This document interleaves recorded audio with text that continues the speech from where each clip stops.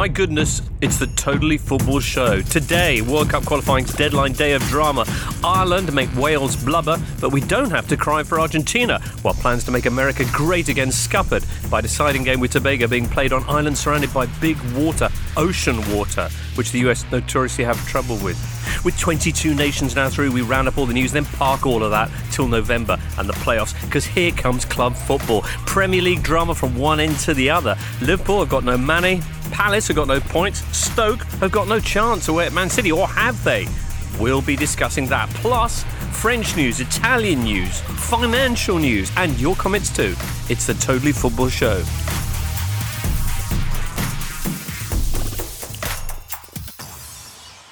Hey there, listener. Yeah. On the show today, I'm so happy to welcome back Julien Laurent. Hello, James. Hello, everybody. Thank you for having me. No, you it's don't a pleasure. sound happy. No, John, I'm so happy to be here. Let me try even more. Wow, we've got James Horncastle here. Well, again. That's Yeah. right. Right. And how about this for a mystery ingredient? Dr. Tom Markham. Hello, everyone. Yes, Dr. Tom.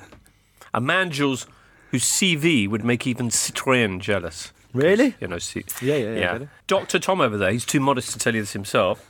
He is the first person in the UK to have a PhD in football finance. Is that true? Very true. He understands FFP. Is that true? Yes. Oh, wow. He advised on Yunyi's takeover of West Brom and Landa Sports' acquisition of Southampton, correct? I did. Busy guy. Oh, he also invented, I know you'll like this, the Markham multivariate model, Jules. Nice. MMM. As we call it, which has been used in the majority of football club sales in recent years. And by day, you help make Football Manager, you help keep Ian McIntosh out of trouble, basically. I do. I keep Ian off the streets. Well, you're also a film producer, Dr. Tom. I am a film producer. But no, something that's been mentioned on the show previously, I think it was Philippe who brought it up, Philippe Auclair, Right. the Kaiser film. Yeah. Carlos Kaiser, who managed to blag a 26-year football career despite being terrible at football. What time is it, Kaiser? That was from that, isn't it? Oh, you're all these things and more, Dr. Tom. But right now, first and foremost, you, an Irishman who was at Cardiff, the big game. I've just got my voice back. Fantastic evening there, lots of Guinness, brilliant away fans, and obviously the home fans were even better. They really took the defeat well. They bought us pints. They stayed out on Monday night. We had a great time. They gave you pints and they gave you points as well. Exactly. The victory takes you through. How unexpected was the win? Extremely unexpected. I think it was a massive gamble to give Martin O'Neill the new contract the week before, but that obviously paid off in terms of motivation. The game plan, there was only one real chance in that whole game, which was created by pressure. Great finish, but lacked a lot of quality, but it never really looked like Wales were actually going to score. So, and they needed the 2 goals. So, yeah, marching on to the playoffs. You speak a little bit dismissively of tactics, but I thought Ireland set up really well to take Joe Allen out of the picture. It was very, very physical, you're right. And I don't know whether that was necessarily strategic, but I think it worked out well from an Irish perspective. All right.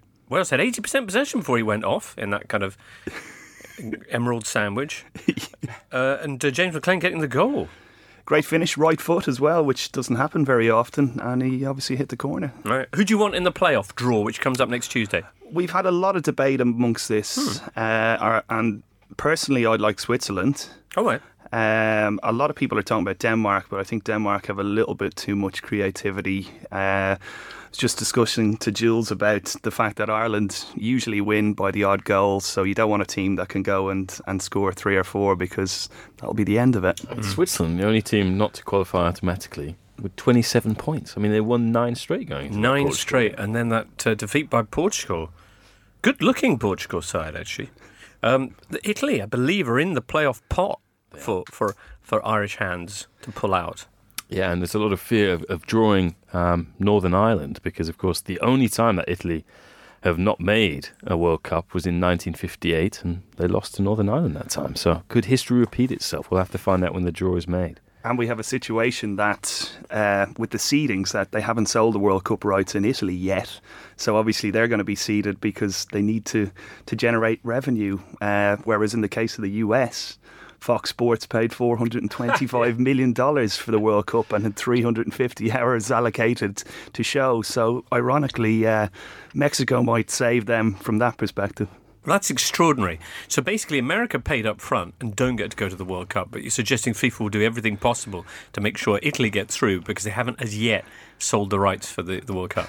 Suggesting that, yes. Wow, that's remarkable. It's quite late, isn't it, even for the Italians not to have worked out who's going to be showing next summer's tournament? Yeah, I imagine it'll be Sky Italia. All right. Well, congratulations to Ireland. Commiserations to Wales. Big story, I guess, alongside Ireland of the weekend was the fact that Argentina, after all that collective wailing and gnashing of teeth about prospect of a World Cup without Leo Messi, went and rocketed up the table. Where did he finish in the end? Was it fourth? Third. Yeah. Wow. Basically, they and Chile swapped places. I think Argentina was sixth going into this. Chile were third, and poof, roles reversed. And suddenly it all clicked into place. Did you stay up for the game, James? I did, yes. Yeah. It's just incredible. I mean, to see Argentina go and play at that altitude against a side that I think they've only won once in 56 years against, and go behind as they did so early. It was, I think, very reminiscent of that. Messi's performance was reminiscent of Ronaldo against Sweden. Yeah, it was that kind of, right, enough's enough, and completely took the game over. And I thought it was interesting. Di Maria afterwards saying the dwarf was fantastic. So, but yeah, and Sampaoli making some curious comments afterwards, saying that football owes Messi a World Cup. Now, whether he means the trophy itself or just owes him being at a tournament, I don't know. To be fair, anything he says after an evening like that, he's just got to be. His celebrations were amazing. Yeah, it was good to see him going crazy on the sidelines. But South American qualifying again. Just the number of plot lines on that evening. With the Venezuelan camp having prostitutes sent in. So this is Rafael Dudamel denouncing that Paraguayan girls of the night tried to basically debilitate his Venezuelan, but put the Venus in Venezuela, as it were. And he praised their professionalism. Yeah, well, Venezuela, I have to tell you, did score, but they came last on the bottom of the group. Yeah. That doesn't. At least, right. According to Claudio Bravo's wife, the Chilean players didn't need any girls sent to the hotel. I think they spent quite a lot of time partying before the Brazil game. Jules, I want to ask you about Argentina. Yeah. They're a team with enormous pedigree. Recently, they've done very well without actually, in competitions, without actually winning anything. But Sampaoli, with a little bit more time to whip them into shape, is this the team? Because somebody was asking us, who do we think is going to be dark horses of this World Cup? Seems crazy to call Argentina a dark horse, but could they be a major force next summer? Yeah, I think they're favourite to win it with Brazil and Germany and France probably. Spain. And Spain as well, yeah. Dark horses are more, a team like Belgium, for example, because like you said, with what Messi and Argentina have done, even if they haven't won anything, but 2 Copa Americas final, 1 World Cup final in a row, that's a lot of, he couldn't deliver in the end, but it's still, it's still amazing, really, when you think about it. And we talked with James in the past how important when Antonio Conte was with Italy, the 4 weeks prior to the Euros 2016, how important that was for him to implement the philosophy he wanted the team to play with, especially with all the changes he made and the formation and the 3 at the back, etc. And for someone like Sampaoli, who is a very demanding coach, but also who is, uses very complicated things in many ways, I think having your team, usually when you are a head coach for a national team, you get the players on the Monday, you have Tuesday, they can't really train, Wednesday they train, Thursday they train, Friday you're already the day before the game usually, so you don't have time. So those 4 weeks prior to any big tournament would be huge for anyone, but and especially for a manager with ideas like Sampaoli, and with a collection of players that talented. Exactly, to be able to work on how you press all together, or when you don't have the ball, what your fullbacks have to do, etc., etc. And you can make the same argument, of course, for Martin O'Neill with the Republic of Ireland. James, I know you want to tell us about the extraordinary events elsewhere in the Central American qualifying group. A lot of people tweeting in, some not particularly pleasantly, with comments for poor George Qureshi, who had told us that they were going to pretty much beat Trinidad and Tobago. To be fair, the US could have drawn that game. It turns out they could even have lost that game against Trinidad and Tobago, and as long as there wasn't one specific combination of other results. But unfortunately, there was. Yeah, I think there's a 93% chance America had of coming through and qualifying, and they blew it. And they blew it against the team that was bottom of the table, a team that had lost 6 of their last 6 games, and yeah, I think this, to be honest, is one of the great stories about World Cup qualifying. It's like Panama, team that's never been to the World Cup before, to do it in the circumstances in which they did, with a ghost goal, with a team that I think had come close before. All of these players are like over 30. So it's not like there's some kind of new generation coming through. It's a team that has tried and failed and has now kind of succeeded. And just to see some of the scenes of that night where you see the ball boy rushing up and kicking the ball to help with the time wasting. You see the president of the country calling, was it yesterday now, a national holiday, signing a decree. It's just magnificent. Yeah. So basically, America, US lost against Trinidad and Tobago, and we should salute Alvin Jones' second goal in that game. It was his first ever goal, I think, for Trinidad and Tobago. Huge goal. Then Honduras won 3-2 against the already qualified Mexico, who I'm sure were really casting a gut in that. Here's Grant Thomas saying USA's last chance of qualifying for the World Cup came down to a Mexican free kick that's blocked by a wall. Ooh. Irony Claxon, amongst other people commenting, there was this: I've not been in better spirits. This is the happiest day of my life. Who said that? Jack Warner, the former CONCACAF chief. Nice. And as you say, Panama going through in the dying seconds, scoring there after that ghost goal earlier. Not that anyone sounded that bothered about that.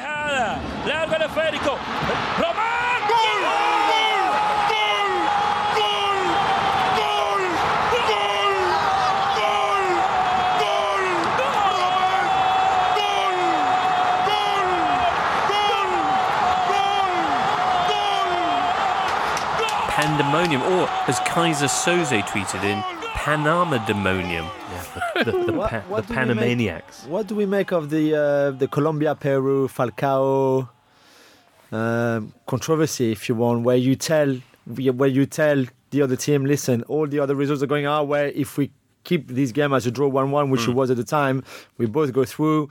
You will have to beat the New Zealanders, but when it's down to football and not rugby, it's okay. And we go through. Are you happy? We're happy. Everybody's happy. And then you stop playing.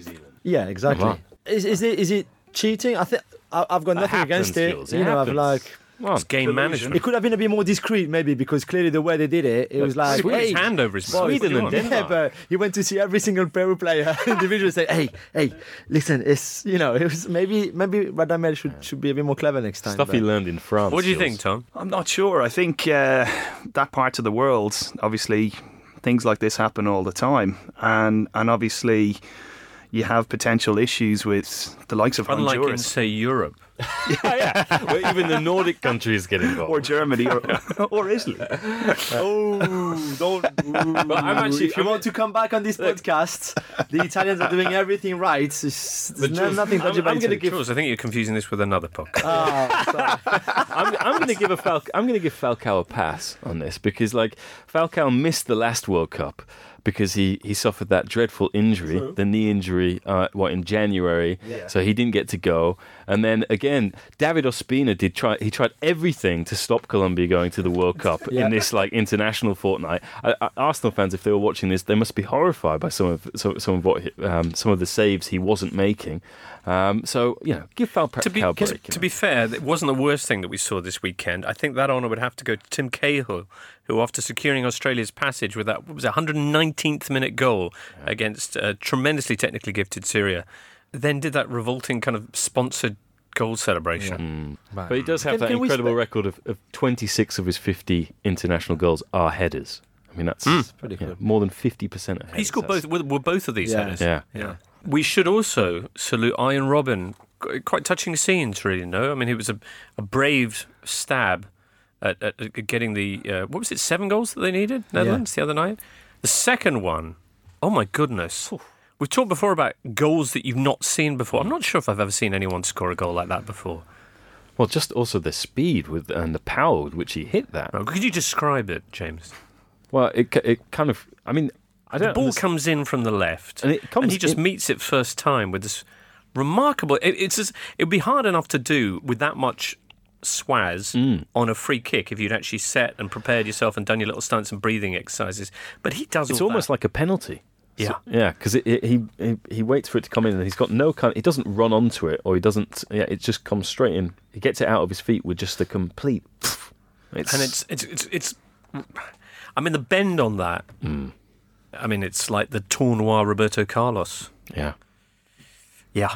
Anyway, that's the last we'll ever see of him on international football. He had a lovely line after this. He said, "The glass man." Oh, a comment, right? Thank goodness. Yeah, go on. No. The glass man lasted longer than all the others because they always said he was too fragile, he'd break, Right. and he outlasted some of the other players in his generation. We haven't mentioned anything about Iceland. Well, that's so true. We did speak to our friend Stefan on Monday, who assured us they were going through and that they wouldn't have a problem against Kosovo, Yes. and they didn't, and they're through. So consider that box ticked. Loads of other teams are through. I'm sure you've seen which ones are there. John, there's loads of questions about World Cup qualifiers, actually. We'll try and bang through some of these before we move on to club football, because international football can be it's not always the most dramatic, but this weekend was a really vintage set of games. Ross, can the pod please discuss the Big Sam for Scotland suggestions doing the rounds? Have you heard about this? Big Sam, Scotland? Because his dad is Scottish, isn't he? Is that right? Yeah. I think it's a terrible idea. I mean, Why is it a terrible idea? Who would want to appoint Sam Allardyce as a country? I don't understand. England? Well, I'm exactly. Sure, England Jules. made a big mistake. Thankfully, he obviously blew it himself, and they were so happy to get rid of him. I don't see the first club football. Maybe if you're towards the bottom of the table and you're like Crystal Palace and you think, okay, he can help us. But national team football, Scotland have a good generation. I think Jules, coming if through. his name was Sam Allardyce, something like that, you would be. He wouldn't be French. McAllister. I'm not a big fan, and I think Scotland can do better than him. I disagree. I think that type of manager is actually better suited to international football because they can work with the sum of their parts, and it doesn't matter how bad a selection process or a team is available, they can actually work with it, whereas there's other types of managers that need to buy in the players that play the way that they want to play. Plus, he's Big Sam, and with the genetics issue they have, that would surely, if he could just propagate. I think they've got an interesting squad, not to win the World Cup or Euros, but I think they've got an interesting squad that doesn't fit the kind of football he plays. Colin Williams, not to ignore your point, but Colin Williams says, could his country possibly prize Sir Alex Ferguson out of retirement into a part-time job? I don't know, Colin, but that's an interesting shout. Lee Madden, this was the question, who are the dark horses for next year's World Cup? We mentioned Argentina. Anybody else you want to throw in there, Dr. Tom? The one very left field one I'm going to say is Russia, given the political connotations that you never know what will happen there. And I actually have a sneaky punt on them at 50 to 1. Do you? To get how far? Each way. Yeah. To be in the final? Well, you've all seen Icarus. You've all seen, what happened. You've all at seen Sochi. South Korea in the South Korea-Japan. Exactly. Exactly. Yeah. So, and there's a lot more influence in Russia than there was in South Korea, let's face it. So, yeah, I don't want it to happen, but I wouldn't be surprised if something like that did happen. In this day and age, Dr. Tom, I'm so taking far, your point. Dr. Tom has clearly angered FIFA, for not selling the rights to Italy first. The Italians calling them cheaters. Now Russia saying that they it's like I'm going to ask him about France next, George. That's a little bit later on. I was there at that game, and I'll never forgive him. I was there too, but I don't know which game you're talking about. I was there too. I don't know which game you're talking about. David Clark, if one assembled a squad from all the players from countries who didn't qualify for the World Cup, how well do you think they would do in the World Cup? Well, I think brilliantly, because they'd be so motivated, no? Yeah. I mean, what a lineup. And a lot of news outlets and papers and stuff have actually put together 11s of players who won't be going. They really should do this. And in actual fact, ice hockey, once again, leads the way in this because who was pointing out? Port of Brandon. I couldn't remember where it was. The 2016 Ice Hockey World Cup, they had a best of North America team and a best of Europe team of all the players who were representing essentially countries that hadn't made it. Yeah. Like an all-star game. Like an all-star, but within the actual context of the World Cup. Fantastic. That is cool. I like that. Yeah. Get on that, FIFA. We've said a lot, it would be cool, for example, to take, 6 leagues. Yeah. So the top five, the big fives, and maybe Portugal. You had Portugal, and you do their best 11. So they all star for each, and then you do like a little tournament, the 6 of them, and see who wins. So you'll have the best Serie A, the best Liga, and the best Premier League, blah blah blah, and then you see who would win, Jules. La Liga. Do you reckon? Liga would win. No, maybe La Liga. All right. Tom, what do you think? I think that's a great idea. I wouldn't be giving that away publicly. You should go and speak to someone about that. If only we had a football and finance expert imagine. right here in the That pod. would be Okay. Interestingly, Jules, Joe has a question of a similar nature. He says, South American 11 against the European 11, who would win? I'm going to keep asking this until you've answered, because it sparked a debate at my work. Right. Okay. I like this a lot. Oui. So we would have Messi and Neymar in the same team, for example, obviously. Well, Cavani. And Cavani as well, maybe, or Suarez. So you can imagine Aguero, the MSN Dybala, They were just reunited. Gabriel Jesus. And then you have, I think probably defensive. I would go for Europe. Defensively stronger than the South American team. Mm-hmm. I don't think defensively Argentina, even Brazil, especially in the fullback positions, even Godin and Uruguay not defending the way they used to, maybe. So that point, but going forward, surely South America will be pretty good. So There you go. There's your I go answer, for a draw, Joe. 4-4. Huh? 4-4. The draw, yeah. Okay, so nobody would win. Nobody would win. All right, then. James, you got something you want to throw in there, or shall I just Move on. Move on. All right, move on we will then, because we've got loads more questions coming up later on in the show, but I just have to talk to you about Liverpool Man United, and we'll do that after this. Running a small business is hard. It can take weeks to set up a meeting with the bank, who will then charge all sorts of fees for their business services. But Tide is different. It's a new nimble banking service which will save small businesses like yours time and money. It takes just 3 minutes to get started with Tide, and you'll get a UK sort code and account number and a company MasterCard. Tide also provides automated bookkeeping and an invoice assistant, and it works seamlessly with all major accounting software like Xero, Sage and QuickBooks. So head to tide.co and enter the promo code TOTALLY to get 6 months of free money transfers. After that, your account becomes pay-as-you-go. There are no monthly fees ever. That's tide.co and the promo code TOTALLY. Tide, the current account your business deserves. Premier League. Club football's back. It's always that weird thing, isn't it? When club football stops, you're like, oh. And then when it comes back in, you're so caught up in the other narrative that you're a little bit as well. But luckily, Premier League returns, and indeed, leagues around Europe return with some really banging fixtures. Huge. Yeah. Italy's games this weekend. Ridiculous. Yeah, lovely scheduling as well, so you can watch them all. Yeah. Watch them all. Fantastic. Well, we'll talk about, I mean, 4 of the top 5, 6 of the top 7 going against each other. But in the Premier League, the big story is Liverpool against Man United.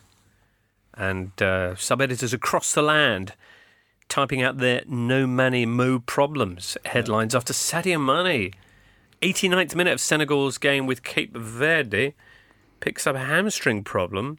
Everybody knows that Liverpool struggle without him. What's it going to mean this time? It means that you move Coutinho a bit higher on the pitch, but we would have liked to see if Klopp would have had the cojones to play the 4 of them together, Coutinho, Firmino, Mane and Salah. The problem for him, though, as well as the injury for Mane, is that Firmino and Coutinho have to travel back, are travelling back, as we're recording this, from South America, from Brazil, all the way. And it always causes problem to everybody. I mean, Falcao can play with Monaco on Friday evening because he would only come back on Friday morning. Cavani might not play for PSG on Saturday. And it would be the same for Klopp. He would have to think, okay, they've travelled 15 hours and they've just arrived literally yesterday. Can they play tomorrow in such a big game? And I think if you've lost already Mane, you've got Firmino and Coutinho who, like we said, spend so much time flying back. When do they get back? So I think they come back Thursday night or early Friday.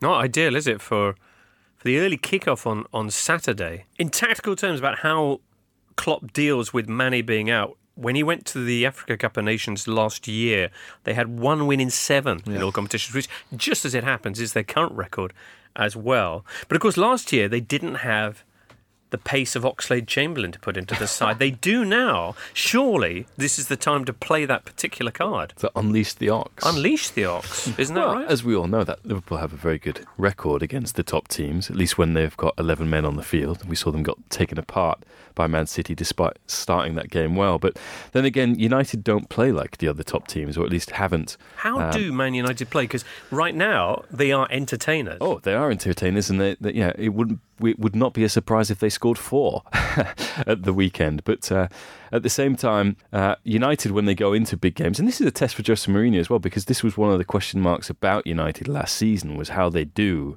against top 6. They seem to be very negative. And didn't seem to have much of a game plan besides stopping their opponents playing. Now, obviously, that's changed with the acquisitions that they made in the summer and how they've been playing up until to now. But I don't think it'll change Mourinho's approach going into this game. I think he'll want to play like he did last year when they went to Anfield and got a point. They only had, I think, 34% possession, which was the lowest, I think, of a United side since Opta's records began, and just deny the space in behind for players like Salah. Liverpool are the team that have scored the most goals on the fast break this season. But again, it will be, as Jules says, something where they'll probably have to look at Coutinho to be able to break this team down, not only with his passing, but also shooting from distance. Does he do that much? I've seen him do it quite a few times, yeah. But and United also, I mean, it could become quite a tight and cagey affair. This, I mean, I remember the build up to this game, Red Monday, and it was a dry 0-0. It was the worst. Yeah, it wasn't the worst. It was kind of actually was the worst because game. Neither side kind of wanted the ball really, because obviously Liverpool don't want it because they want to counter on teams, and that was United's approach as well. So, all right, well, it's a United team that comes in without two key players. Pogba was already injured. Now Fellaini picking up a problem with Belgium. How does that impact Dr. Tom on Moo's thinking? I don't think necessarily Fellaini would have started that game. I don't know what the other views are here, but I think they've enough firepower, and obviously they've got a pretty tight defence as well. So Liverpool going forward, they're excellent. I think it could be 2-2, 3-3, that type of game. So fingers crossed it isn't what you described. But it could be any score with the way United are playing and the way Liverpool can potentially defend at times. It literally could end up as anything. I really hope you're right. It does sound, chillingly realistic that the scenario you outlined there, that Moo, who basically hasn't had a proper tough test yet in this season. Yeah. Wow. You, if you look at the average, Football 365 did the legwork here. They basically did a league table of the average league position of your opponents, who's had the easiest and the toughest fixtures. Toughest fixtures actually so far have been Everton and Crystal Palace, which maybe put some perspective on the trouble they've been having. But by far the easiest set of fixtures have been Man United. So the odds on Mourinho just going, we'll get in, get out and do a job. And which means it's been the easiest fixture for Romelu Lukaku as well. And the whole debate was, can he do it in the big games? Will he do it in the Champions League? And even in the Champions League, they played easy teams, really. So this is the one where we'll have to see. And again, like Dr. Tom said, it's against the Liverpool defence, not the strongest either. So he might well score, but I think the jury will still be out on him whether he can really deliver in those big games and lead the team. Yeah, just won in his last 7 games against Liverpool. Is that right? Yeah, but obviously he didn't have a good record at all with Everton. You've got the Everton factor, as well, which obviously. Still, I don't know. It's a game that could hold so many surprises. Oxlade-Chamberlain, who's certainly fresh, could be one of them. So well, you mean as a starter? You mean? Yeah, I don't think it starts. No? I think without Mane, you almost go back to the Liverpool before Salah arrived, but Salah will replace Mane, and you have Coutinho, Firmino, Salah, and then your midfield three with Henderson, Wijnaldum and Chan, for example, if everybody's fit and if everybody's ready to play. And then that's pretty much your strongest 11, considering Mane is not there. I don't think there's a room for Ox in there. Will it be a good game, Julian? No, I don't think so. I'm sorry, Dr. Tom. I'm more in Horny's camp. I think it will be Mourinho's pragmatism will come back for that kind of game to make sure they at least don't lose it. And they might nick a win But I think it will be more cagey than spectacular. On the occasion of Saturday's game, Liverpool will be renaming officially the Centenary Stand as the Kenny Dalglish Stand, which is nice for King Kenny. Yeah. We like the Dalglish family. We do. One component of which will be joining us on Monday. Good. More when we know more. I'm ruling out Paul, though, because he's in Canada. And because Kenny had Paul and two daughters as well, and one of them lives in France. Is that right? Yeah. Okay. City can pull clear at the top if Man United do drop points at Anfield. Dr. Tom's City, Man City, are hosting Stoke. Ooh, Stoke held Man City to a 0-0 at the Etihad last season. No Joe Allen perhaps for Stoke after your boys battered him. Had your job. Yeah. Aguero's back in light training. Do you see much hope for Stoke in this? Are you that bothered? I don't see too much hope for Stoke. Okay. I spent quite a lot of time in Brazil, actually, when Gabriel Jesus came through, and he looks absolutely phenomenal. I think he could be potentially one of the world's best strikers. So even if Aguero is, in light training, they don't need to risk him in a game like this. So they seem to be cruising at the moment, City do, but the only hope for Stoke is that you have a couple of defensive errors there, which seem to be in City every so often. But although they have kept a whole run of clean sheets, haven't they? I suppose one other factor in this might be whether Pep Guardiola does one of his usual rejigs of the starting lineup with a view to Napoli's visit on, what is that, Tuesday in the Champions League? Yeah, exciting stuff. But the last time that Stoke went away and beat a team that was top of the table. Did I have hair? I think you probably did. It was April 1972, James. And do you know who that was against? Manchester City. No way. Wow. an omen. There you go. Okay. You did have hair then, didn't you? In 72? Yeah. Very much so.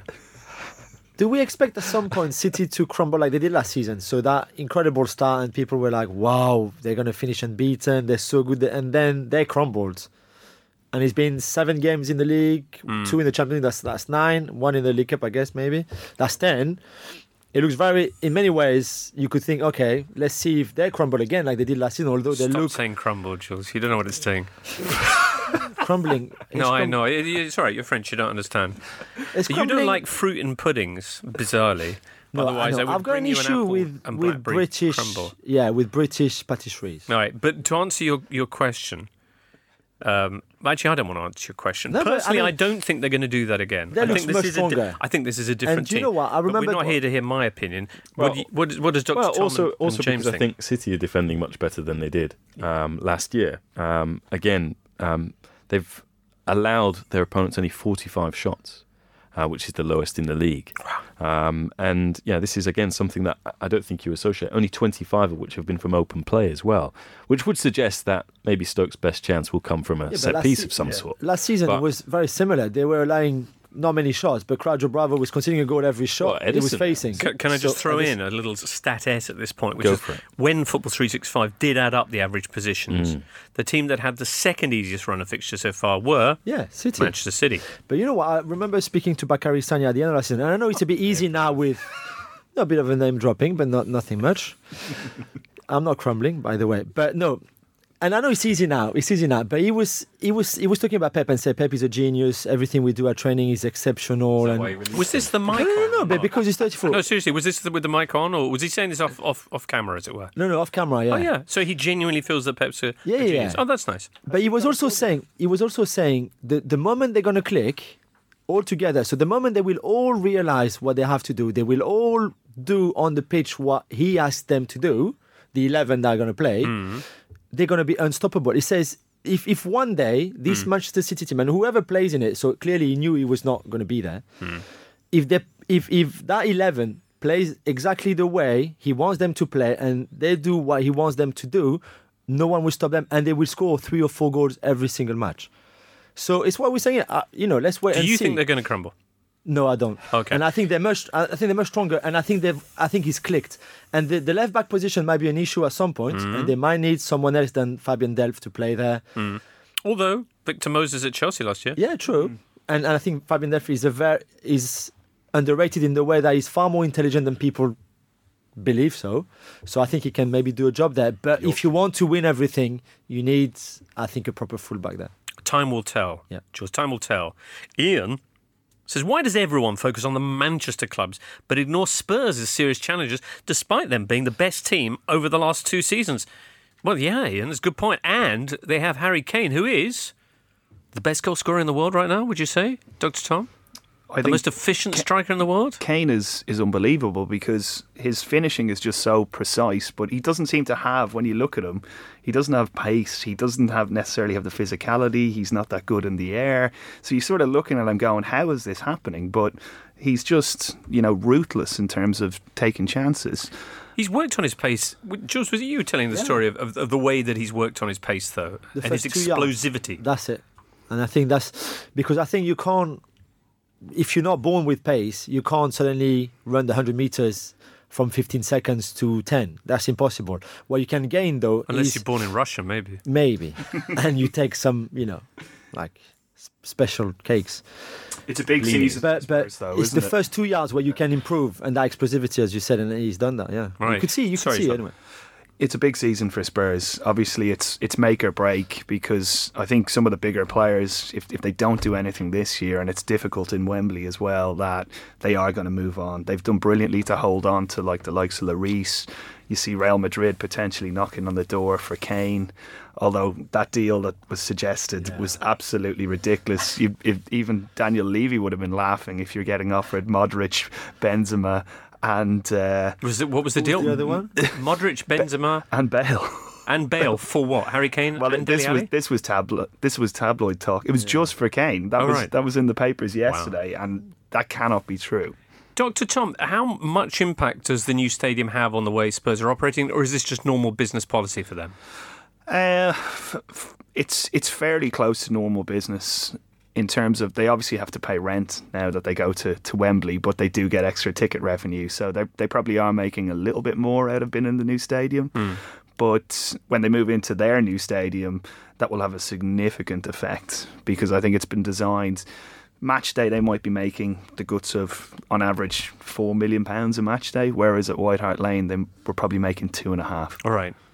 So if they can get through this period, do you think they will loosen the purse strings vis-a-vis salaries? Potentially. I think salaries at Spurs have always been quite tight. I think Daniel Levy has been absolutely brilliant in terms of how he's managed the finances at that club, and he's always been able to squeeze every last penny out of players when they leave. You look at the Berbatovs, you look at the Modric's when they left. The club were in a very poor position, but they still managed to get every last penny. A little bit like the Lyon situation. Yeah. So I think Levy will be cleverer, and ultimately they will spend a little bit more money, but they need to build on what they've created now. They have created momentum, and they need to just keep moving in the right direction. Harry Kane's yet to score at Wembley in the league, although obviously he did for England the other day. Spurs facing Bournemouth at Wembley Saturday at 3:00. Bournemouth with just one win so far, and apparently Josh King's injured. Oh, and Defoe, his worst record against any club is against his former club Spurs. No. Yeah, so there you go. Bournemouth, right. I don't think have ever beaten Spurs in the league. I think they've only beaten them once in their history, which was back in the 50s in the FA Cup. So maybe Spurs will get their first league win in the... They also lost for like 5-1, 4-0 and 4-0 or something like that, Bournemouth, in the last 2 or 3 seasons. I think they had one draw 0-0 where Spurs had loads of chances, couldn't score, but then the other time they were battered. Kane has scored 6 goals in 3 games. Thanks, producer Ben. 6 goals in 3, that was, against the Cherries. Yeah. That's a lot of goals. How about this for a scary run of fixtures? Real Madrid away, Liverpool at home, West Ham at home, Man United away, Real Madrid at home. That's what Spurs have coming up. Yeah, and that's why you want. You're there. That's what you're there for. That's why you want to be able to test yourself against those big clubs. Otherwise, there's no point. And I think if you're Harry Kane and Dele Alli and Christian Eriksen, you want to play those matches. You want to go to the Bernabeu and compete, not get beaten 2 or 3-0 or 4-0 or something like that. And that's why you see great teams. And Dr. Tom is right. It's great to win. The games they've won, and they've played really well. They've dropped points in a silly way against Burnley at home. That 0-0. They had 0-0 against Swansea, But that, like you said, the next 3 weeks, we'll see what they're really made of. I guess we will. Your doctorate, Dr. Tom, where did you take that? I did it in Henley Business School. Oh, right, okay. And are they pioneers in the field of football finance as a doctorate? No, they do a lot of finance-related research. So I actually did the MBA in football industries at the University of Liverpool. Okay. And then I got offered a scholarship there to do that afterwards. Yeah. But what was your thesis? Did you have to do a thesis, right, for a It was doctorate? three research papers. So they focused on how to value a football club that you mentioned earlier on. Right. The other one focused on managerial performance and evaluating that versus the actual resources that you had at a club. Right. And the other one focused on the club valuation versus who you had at the helm. So obviously, How much a manager impacts on how much money the value your of the club club. is worth. So and that was tested in real life with Manchester United and David Moyes, because obviously they were listed on the stock exchange, and you could see how far they were going down in the Moyes era. So that was tested, and obviously came out the right way. Right. But you've also, part of that was studying when's the best time to get rid of a football manager, yeah? Yeah. All right, we'll ask you a little bit more about that very shortly. Right now, though, a little bit of this. Hey, listeners, if you haven't heard the latest edition of the Totally Football League show yet, then you won't have heard Chris Powell, the nicest man in football, talk about his time as a player and a manager at Derby, give his thoughts on whether he'll one day return to Charlton, and share his recollections about his manager at England and Leicester, Mr. Sven-Göran Eriksson. When he was manager of Leicester, I walked into his office one morning and he looked at me. He was on the phone. He was speaking in English and he gestured at me, 1 minute. So he finished the conversation. As he put that phone down, there was another ring. He picked up another phone and he looked at me again and said, 1 minute. He started speaking in Swedish. Fine. Put it down again. Another phone rung. So I realised he had something like 5 phones on his desk. See. But each one was for different countries. So in the time I was in there... countries? It was, because then he picked up another one, steady, and he spoke in Italian, he spoke in Portuguese, and I sat there and I just thought, how good is that? How many managers will speak 5 languages in the space of 10, 15 minutes? More of that in the Totally Football League show, which is available every Tuesday on Audio Boom, iTunes, or basically wherever you get your podcasts. Do you want questions or a little bit more Premier League, Mr. Jules? I want both. Can we have both? Let's have a question before we get on to the excitement and raw drama that is Crystal Palace Chelsea. Big Nick, who has the biggest feet in the Premier League? Oh, I think... Ibra? No, I would say... Fraser Forster, possibly. Yeah, 6'6", isn't it? It's a big boned fellow, 6'7", isn't he? Yeah. Yeah. I would have said Peter Crouch. No, I don't know about Yeah. that. Because I think that Peter Crouch, the way that, his bone structure, he's been stretched out as opposed to just being all-round bigger. He's so...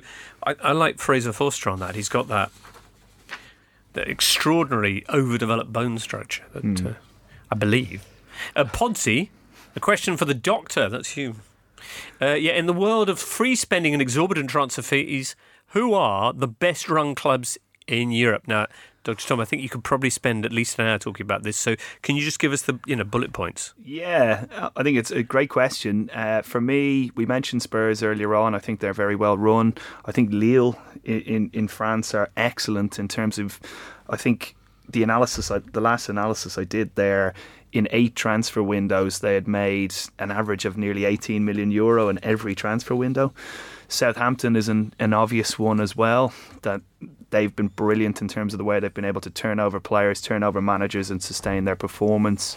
Celtic are very frugal but well run, and when they get into the Champions League they do very well. So I could continue on. No, who are the worst run then? Come on. Well...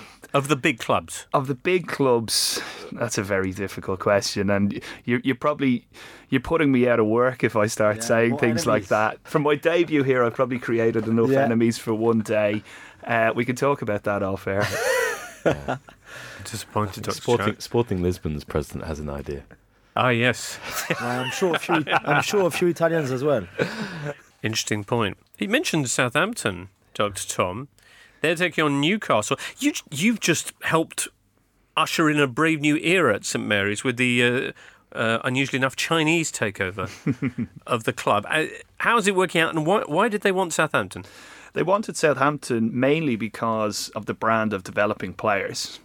So they've obviously produced so many good players in the Premier League. So I think they want to roll out the Southampton brand of soccer schools all over China. Really? So that's part of the logic here. So the notion of Southampton being a good development school is sufficiently widespread in the world that you could actually market that. Well, that's their logic, and I've seen the planning documents, and they look very good and solid.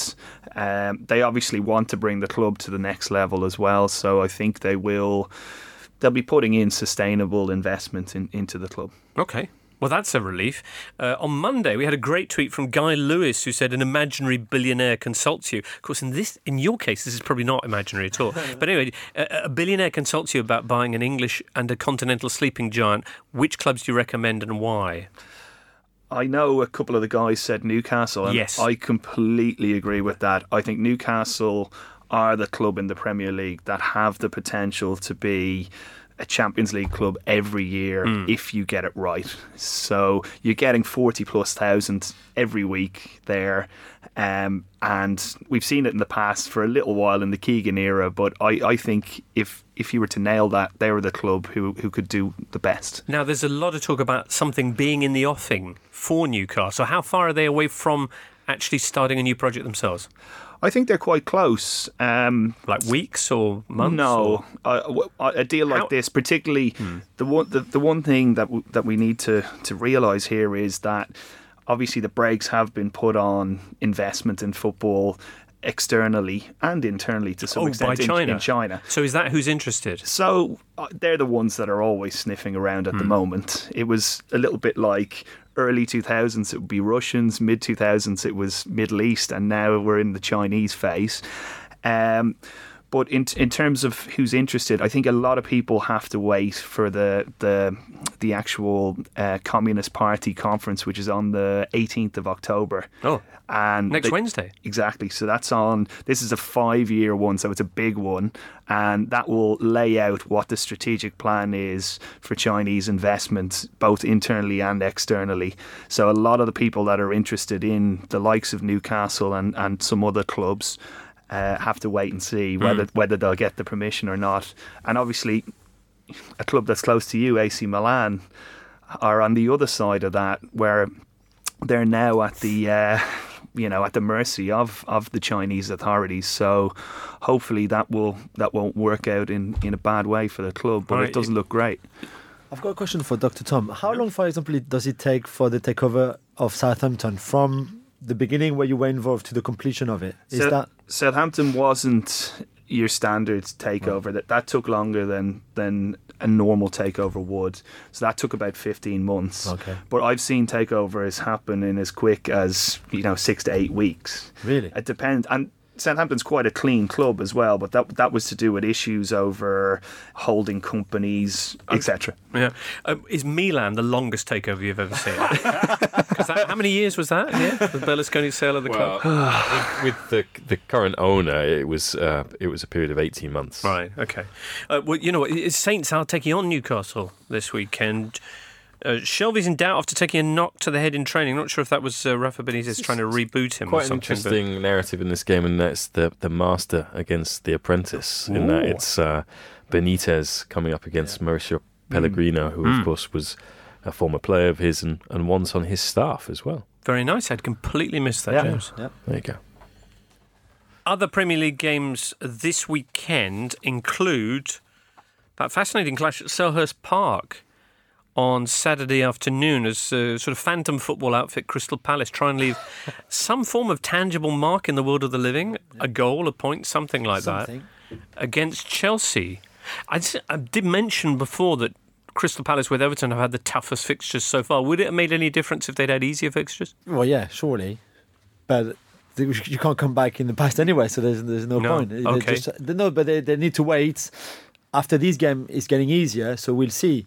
But you don't see any improvement. Even in big games, you can see improvements in teams, and you've seen in the past, but not with them. So you change managers, nothing, no changes, no improvement. Actually, it's getting worse in terms of getting worse. Yeah, goals conceded. It's almost twice under Roy Hodgson what it was under Frank de Boer. Hey, are Palace getting taken over, Dr. Tom? Not that I'm aware of. But they just had a whole load of new investment come in from China, didn't they? Well, Palace is a funny one because the two guys who obviously bought in there they run a venture capitalist fund called Apollo. It looked like they were buying to sell in a few years. So I'd say they're getting a little bit jittery with the start here because, if you go down, the value of that club is probably going to go down by 100, 120 million at least. It's the same we saw at Hull, where there's so much interest there in the takeover, and it didn't get done. They've gone down. It's gone. Sunderland also. We did have a question, which I'm not sure who sent it in, but a great question anyway, saying, who do you think are the next big club in Europe who are going to basically do a Hull or a Leeds or just crash through the divisions?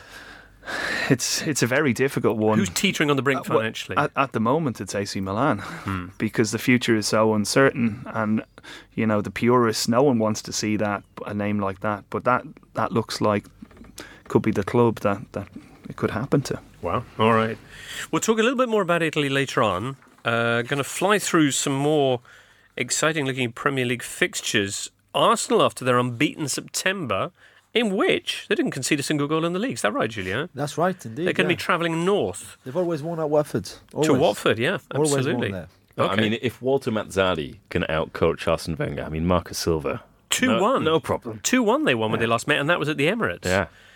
Yeah, so how much is this where Arsenal's rebirth is going to come crashing to the ground? Well, how many times have Arsenal scored on the road this season? I think they've struggled, haven't they? They've struggled a bit, yeah. And Silva, aside from that game against City, where City, come on, one of the best attacking sides not only in the country but in Europe, have been very good at the back and find themselves only a point behind Arsenal in the league table. Watford's best start ever in the Premier League.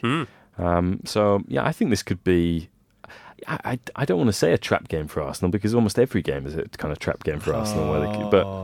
I could see Watford winning this. Yeah, Mustafi is not going to be available. Koscielny, Ozil presumably out as well. Danny Welbeck should be back. And Alexis has the same issue as all the South Americans of the traveling long back, journey etc. back. Yeah. Also, his It's a state of tricky one. mind. After. Yeah, as we said, he's great. 2017 year so far. Yeah. What about Callum Chambers signing the new deal, which is a bit of an odd one given that he hasn't featured or... It's only to sell him better, no?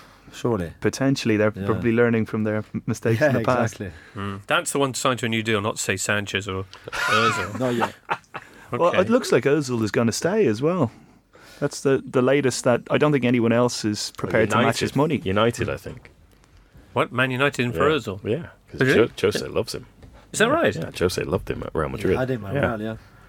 But you wonder where he would fit in there, particularly when you look at it's usually either or between Martial and Rashford. It's they don't often play together. No, but if you play 4-2-3-1 and you play Mkhitaryan behind Lukaku, you can play Ozil behind Lukaku as well. Or you could do that thing that a lot of managers are doing now, where you convert him into a wing back. Would that work out well? I'm sure he runs so much and so freely. All right. He actually covers more ground than everyone else. Yeah, Remember, that's that's true. the counter argument to Often that. for nothing. Well, in terms of distance covered, Ozil's often at the top of the list. Yeah. Yeah, but he just doesn't put his foot anywhere. yeah. Yeah. He covers a lot of ground, which Right. I'm of just letting that sink in. Okay. Jules, you reject James's notion that this is going to be a difficult, potentially damaging fixture for Arsenal. No, I think it will be tricky. Oh, yeah. I think they have a great record over there, but I think it will be tricky because I think Marco Silva is a wonderful manager as well, and tactically he might well come up with a plan that will completely undo Arsene Wenger. What would a plan that would undo Arsene Wenger look like? Well, if Arsene Wenger had a plan first, Yes. it would be harder to find a plan to counter it because Arsene Wenger has had the same plan for 20 years. So if you were Marco Silva this week, what would you do? I would. So it's interesting because Mazzarri used to change a lot the system over there. I think they had 11 different systems in the whole year, which is crazy. Like, come on, it's crazy. Silva has brought a bit more stability tactically, I think, whether they've played 4-2-3-1 or against Swansea, he changed at half-time, which was great, I think, from what he did, from the 4-3-3, I think, to 3 at the back. Mm-hmm. I would play 3 at the back against Arsenal, and I would make sure that in midfield, especially with Xhaka and Ramsey, neither of them really defensive-minded enough, I think, to protect the back 3, that I would had a lot of people there to exploit that weakness. Silva's probably got his eyes on Arsene's job as well. Yeah. Capu seems to have his Capu, get. please. No, you, Dr. Tom. No, you. Capu. I Thank stand you. corrected. Thank you. Seems to have the game of his life every time he plays Arsenal. Is that right? Doucouré is doing well as well. Right. Yeah. Interesting. Doucouré is doing well, it's true, and so is Richarlison, who has scored 90th minute goals in the last 2 games, earning the Hornets 4 points. Also, on the subject of London clubs heading north, you've got West Ham going a little bit further up to Burnley. Burnley are all the way up, by the way, in 6th. They could end this weekend in 3rd place in the league. They're unbeaten in 4 Premier League games for the first time in almost 3 years. West Ham, their stats are also suggesting that they're improving. Is that just numbers being numbers, or is there something going on there? Is there something we can build on? And Dr. Tom, I was mentioning before your studies into what is the optimum time to get rid of a manager is for West Ham as soon as you can with Slaven Bilic. Well, we haven't run the numbers, but it looks like the writing could be on the wall there. If he doesn't turn it around very quickly, you just need to give a manager as much time as possible in the Premier League to get you to that 40 points. I think conversely, you look at Burnley and the job that Sean Dyche has done there, incredible. Absolutely. I don't think they've got the plaudits that they deserved for the position that they're in now. To have 12 points at this stage of the season is just incredible for Burnley. Yeah, especially given their fixtures. I mean, look at the clubs they've had to go and play against. So in terms of the optimum time, I mean, was there a specific... Is there a day of the month that's auspicious, or what?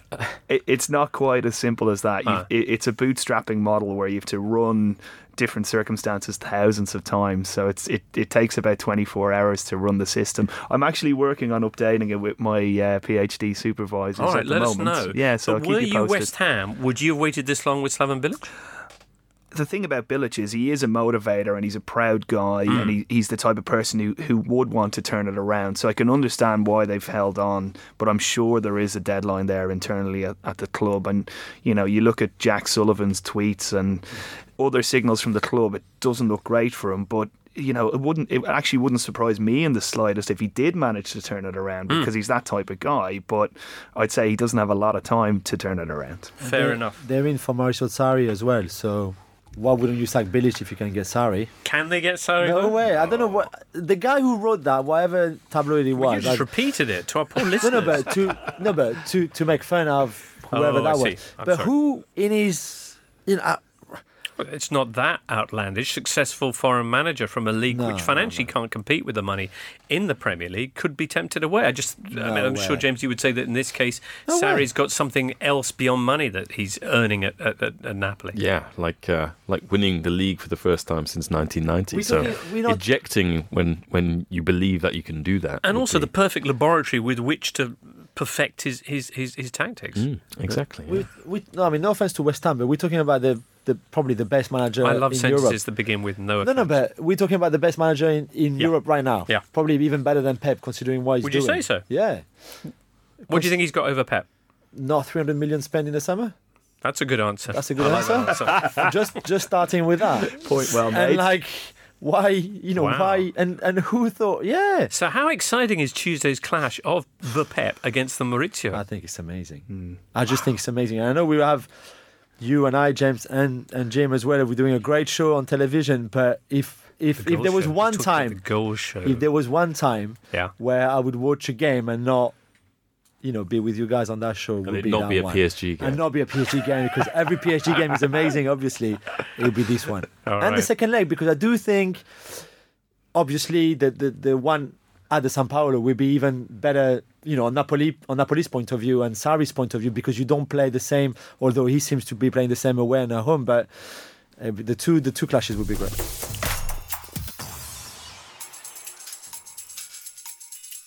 Listeners, if you want your face to be as smooth as the sounds here at our new home, Jazz FM, then you need to noodle on to cornerstone.co.uk pronto.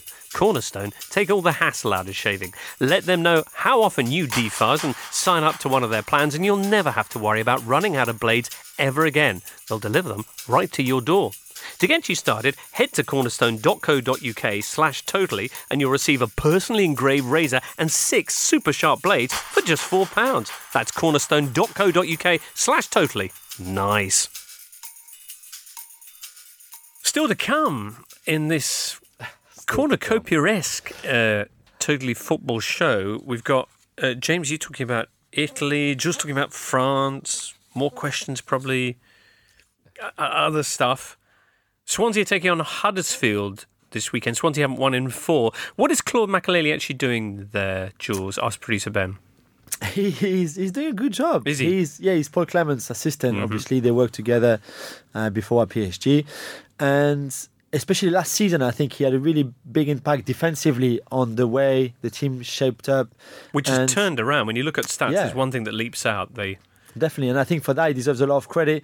And this season, I think they expected it to be quite tough again. You know, why not? Despite spending a fairly good amount of money in the summer for some players, maybe they're not the right players, but that's another debate. But I think he's probably not good enough to be a manager, as in a first team manager, like he tried in France. In Bastia was a disaster. He's probably very good as an assistant to someone because of the knowledge he has, that position that was his position, especially in midfield, but also the charisma he has for especially younger players. But you know, all that experience he can give is, I think he would be very, very good in the staff. Anyways, Attacking coach, because there are 3 Premier League players who've had more shots on target than Swansea had as a team. Yeah. Anyway, so Swansea taking on Huddersfield. That's Saturday at 3:00. Sunday, the early game is Brighton against Everton. Neither team doing particularly well at the moment. They're both on 7 points, just a couple above the bottom 3. Brighton are going to be without David Propper, who picked up an injury on Holland due to Tomo Herdemed, is suspended. Everton, their run of tricky fixtures arguably easing up a little bit with this. We'll see if their performances improve, I guess. Leicester, meanwhile, taking on West Brom. That's the Monday evening game. Oh, West Brom are another team that you've helped with a Chinese takeover, Dr. Tom. Correct. It's what Do you want me to elaborate on that? I don't know. Why West Brom? That's not the most obvious of choices. It was a strange one, all right. That they'd done their research, and they said, okay, this is the club we want to go for. Because Southampton have the youth academy business. What did West Brom bring to the table? The one thing that West Brom had, and you're laughing, but they did have something that was quite unique. They were the only smaller team in the Premier League, well, outside of the Big Six, that consistently made money. Mm-hmm. So Jeremy Peace had a very, very, sustainable model in place. So I think that was part of the rationale. And this was before the new TV deal kicked in, where most clubs should be able to make money. Okay. Leicester have had their appeal to register Adrian Silva rejected. I know rules are rules, but I just find that really disappointing, just on a human level. Just be human about it. There's a guy sitting in the stands, they missed it by 14 seconds. Come on, lighten up, FIFA. Let him play. Sure. A quick question from producer Ben, again, Dr. Tom. Are Wolves actually going to be the top team in the Midlands in the next few years? They look to be obviously on the march at the moment. The links to some of Europe's biggest agents isn't necessarily going to hinder their acquisition of players. So it wouldn't necessarily surprise me. But it looks like Villa, with the squad that they have as well, they're moving in the right direction now. So they do have the most potential with the history and the size of the club to be the biggest club there consistently still. All right, Dr. Tom. In league news, because Ligue 1 returns. Yes. Big game. Lyon taking on Monaco, but you're saying that Falcao can't take part in that. No Falcao, no. Jovetic being injured with Montenegro as well, which is a huge blow for them. So it'll be a very weakened Monaco side on Friday night. They played Friday because obviously then they wanted the extra day race for the Champions League next week, where they're already in trouble after losing 1 and drawing 1. So it's a huge game for them. They're second behind PSG, but 3 points behind. So in case of a loss, again, and PSG winning, you could have a quite significant gap already. And then for Lyon, they're only 8th in the table. Bruno Genesio, the manager, under big pressure. He basically has 6 games to save his job, 4 in the league, 2 in the Europa League, where they play Everton home and away in the Europa League next week, and then 2 weeks after that. And it's that or he's out. Because I personally, I think Genesio, I talked about Deschamps, but Genesio is even worse than loads of managers in France. I think he's dire. What do you think about the exciting young manager who's got Nantes into 4th place, Jules? You know what I like about Ranieri? Claudio Ranieri for He's ETC. boring and he's defensive. No, but and he's I don't not like boring. It. His football might be, but he's not. But he saw that squad and said, okay, there's not much I can do with that squad. In fairness to him, he's right. Okay, I'm going to basically make them super good defensively. We're not going to lose matches. We Give will us the draw. quote, Jules. And the quote is amazing. It is, you have to lock the door of the house. If you don't, the burglars come in and steal everything. Once you've locked the door, you can start decorating and organising it like you want. All right. He's big on domestic, kind of on house-based metaphors, I think, isn't he, Claudio That's Ranieri? Trapattoni-esque, almost. Yeah, I like What do you think? I mean, he moves house a lot. That's true, He's got a actually. lot of He would know. Yeah. He would know. All right. Is that sustainable, them being up in fourth place? Not in fourth place, but if they keep... So no. No, not in fourth place. Yeah, okay. Because I think there's a point where defensively you can't spend your whole season defending. They're going to crumble. You're going to crumble. Yeah. But, it's going to work. It's going to work. They're going to have a good season. What's your favourite crumble, James? Tom, are you a crumble fan? Quite like a rhubarb. Really? Tom, Rhubarb? yes. My dad Okay. grows. My dad Depends grows what you rhubarb. accompany it with. Well, I would say. I mean, I like rhubarb, but only with things. Whereas a blackberry and apple crumble, you could have a la mode or just on its own. An and underrated outstanding. crumble would be the gooseberry crumbles. Right. If listeners have crumble recipes, send them in because it's the kind of time of year. Cream or custard, that's pretty spent. I cheat a little bit. I go ice cream. Of all your weird cakes Yeah, that you what? have in this country, you know what I mean. The apple crumble is my favourite. Oh, Or a Spurs group. That's the only one. but anyway, yeah, it's that time of year when a young man's thoughts turn to crumble. So if you have any great recipes, do let us know. Because I learnt a lot about poached eggs in the past from listeners in a previous life. Maybe we can push the boundaries of crumble in a similar fashion. Tom, a lot of people have spent a lot of time this season going, Paris Saint-Germain bought Neymar and then they kind of bought Mbappe, but financial fair play. In 2 minutes, can you explain why PSG are able to do this when it seems to be defying all the laws of FFP? Well, probably not actually, but historically I did write quite a lot of financial fair play reports, AC Milan, Barcelona, Manchester City. I'm looking at this thinking, how are they going to get around this? So you have to be a bit of a kind of financial lawyer. It looks like on the surface of it that they have obviously some sponsorship deals that are covering all of this.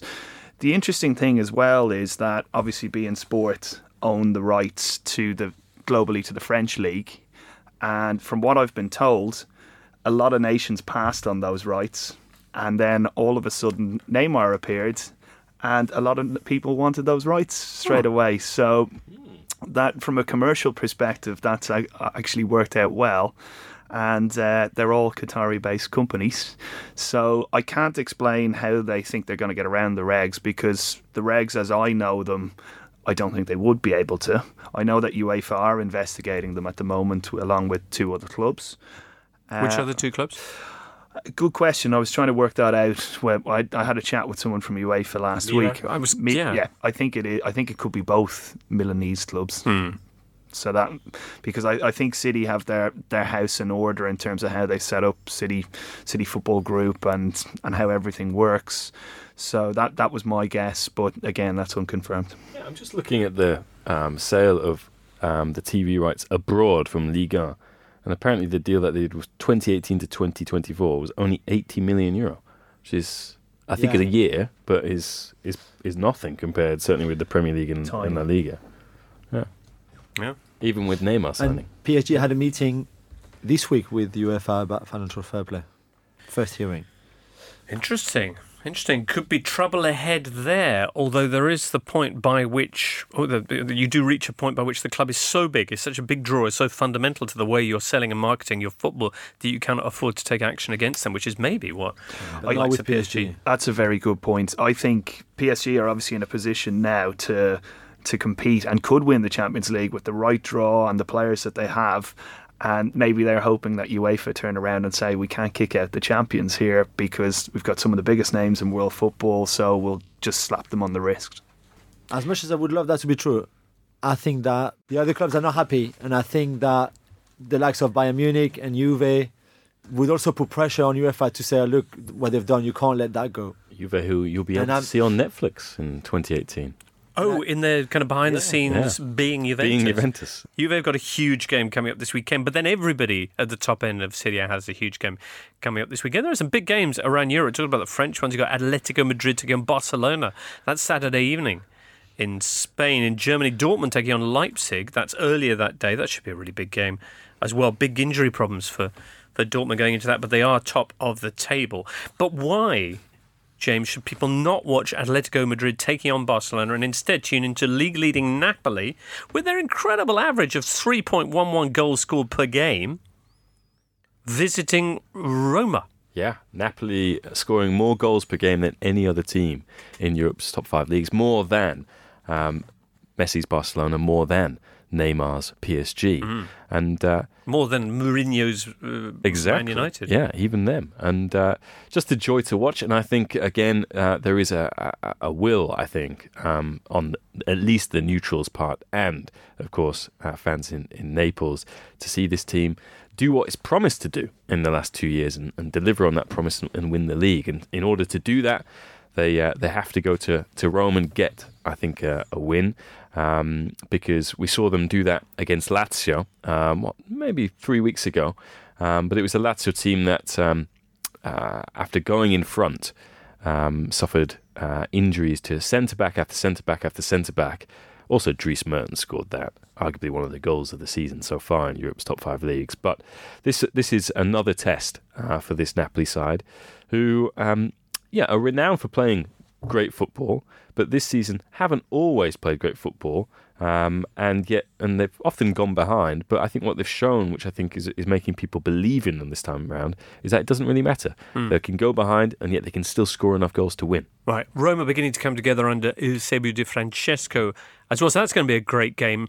Juventus, who dropped points last time out, slipping behind in second place, they are going to be hosting a Lazio side who, of course, beat them so dramatically 3-2 in the Super Cup to kick the season off. Lazio coming off a 6-1 win against Sassuolo. Yeah, and they deserved to win that game against Juventus. They outplayed them for vast stages of that game. It was only Paulo Dybala who managed to get the Bianconeri back into it, scoring twice. And Simone Inzaghi, who was in London of the last international fortnight, because I think one of his boys lives over here, right. Studies over here.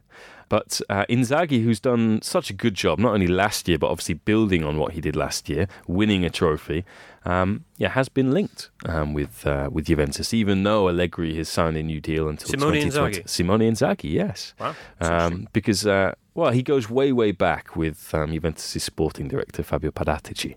But you would say, on the work that he's done there, the talent he's developed there as well, where he's had to rebuild after selling some of their best players. We've yet to see, for example, Felipe Anderson even feature in this Lazio side. They lost Biglia, their captain, Keita Baldidia. Doesn't matter. If we ever do an Italian football podcast, we can have a whole show all about Simone Inzaghi, who is one of the most surprising managers. No, he's the most surprising manager. Yeah. In football for me right now.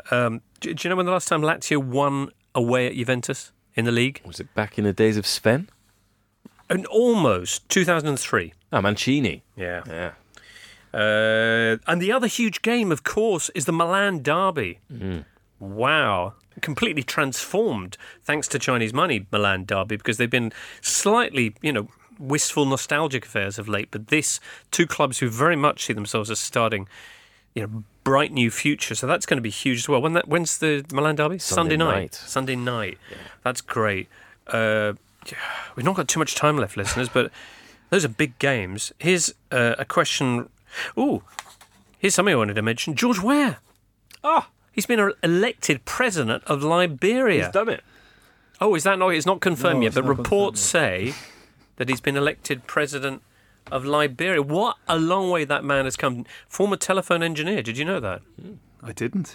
And now he's been called to office. That's brilliant, isn't it? I mean, he's been trying. He's stood so many times, George Weah. One of the nicest people, really the most down-to-earth, gentle, kind of sweet, humble people. Really nice.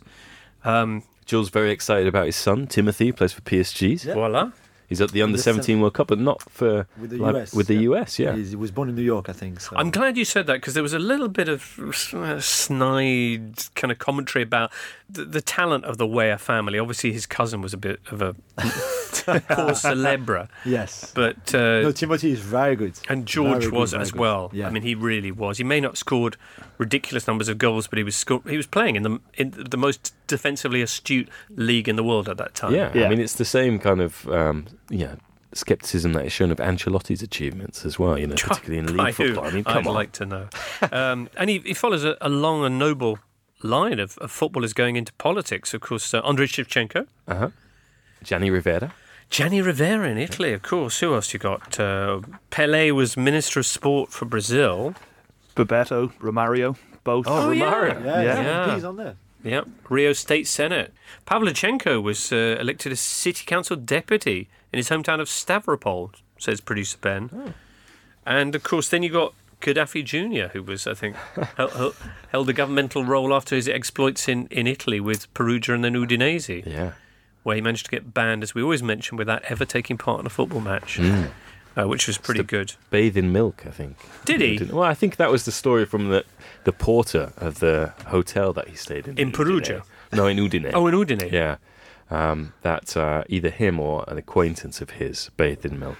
Yeah. I cannot imagine anything worse. Well, I can imagine anything worse, but it wouldn't be in my top 5 of things to bathe in. No. Crumble would be up there, certainly. Yeah. Milk, not so much. Very coming to America. I suppose it is. Who was his manager? Was it Cosme. Oh, was it Sergi Cosme? What, Perugia, yeah. Yeah, it was no, Cosme. but Udine, it wasn't Roy Hodgson, was it? No. Oh, it okay. wasn't. All right, that would have been interesting. Roy Hodgson in a bath of milk offers producer Ben. Yes. Try and unthink that one. Dr. Tom, when's your film out? Film, we're currently in the process of selling it, so we're hoping to release it next May. The new edition of Football Manager is out on the 10th of November. Oh, dear. Which, yeah. Is that why Macca hasn't been in the pod? I haven't seen him, actually. I think he has some early access. I think he's literally just disappeared straight away. Imagine if you got sucked in Tron style into the game. That He'd could be never come that could be a back. movie in Mirror itself. work on episode that. like that. Yeah. Is there? Yeah. Yeah. Which And there is was frightening. this film, quite famous one, with Jeff Bridges Yeah. and light bikes. Yeah. Yeah. Have you Good- got good no light soundtrack. bikes? I don't. No. All right. Well, listen, listeners, thank you so much for being with us today. Thanks also for Julien Laurent and Dr. Tom Markham and James Hallcastle for all their talking. We will be back on Monday, of course. So just have a great weekend, everybody. And look forward to seeing you on the other side. The Totally Football Show is a Muddy Knees Media production. For sales and advertising, email sales@muddykneesmedia.com.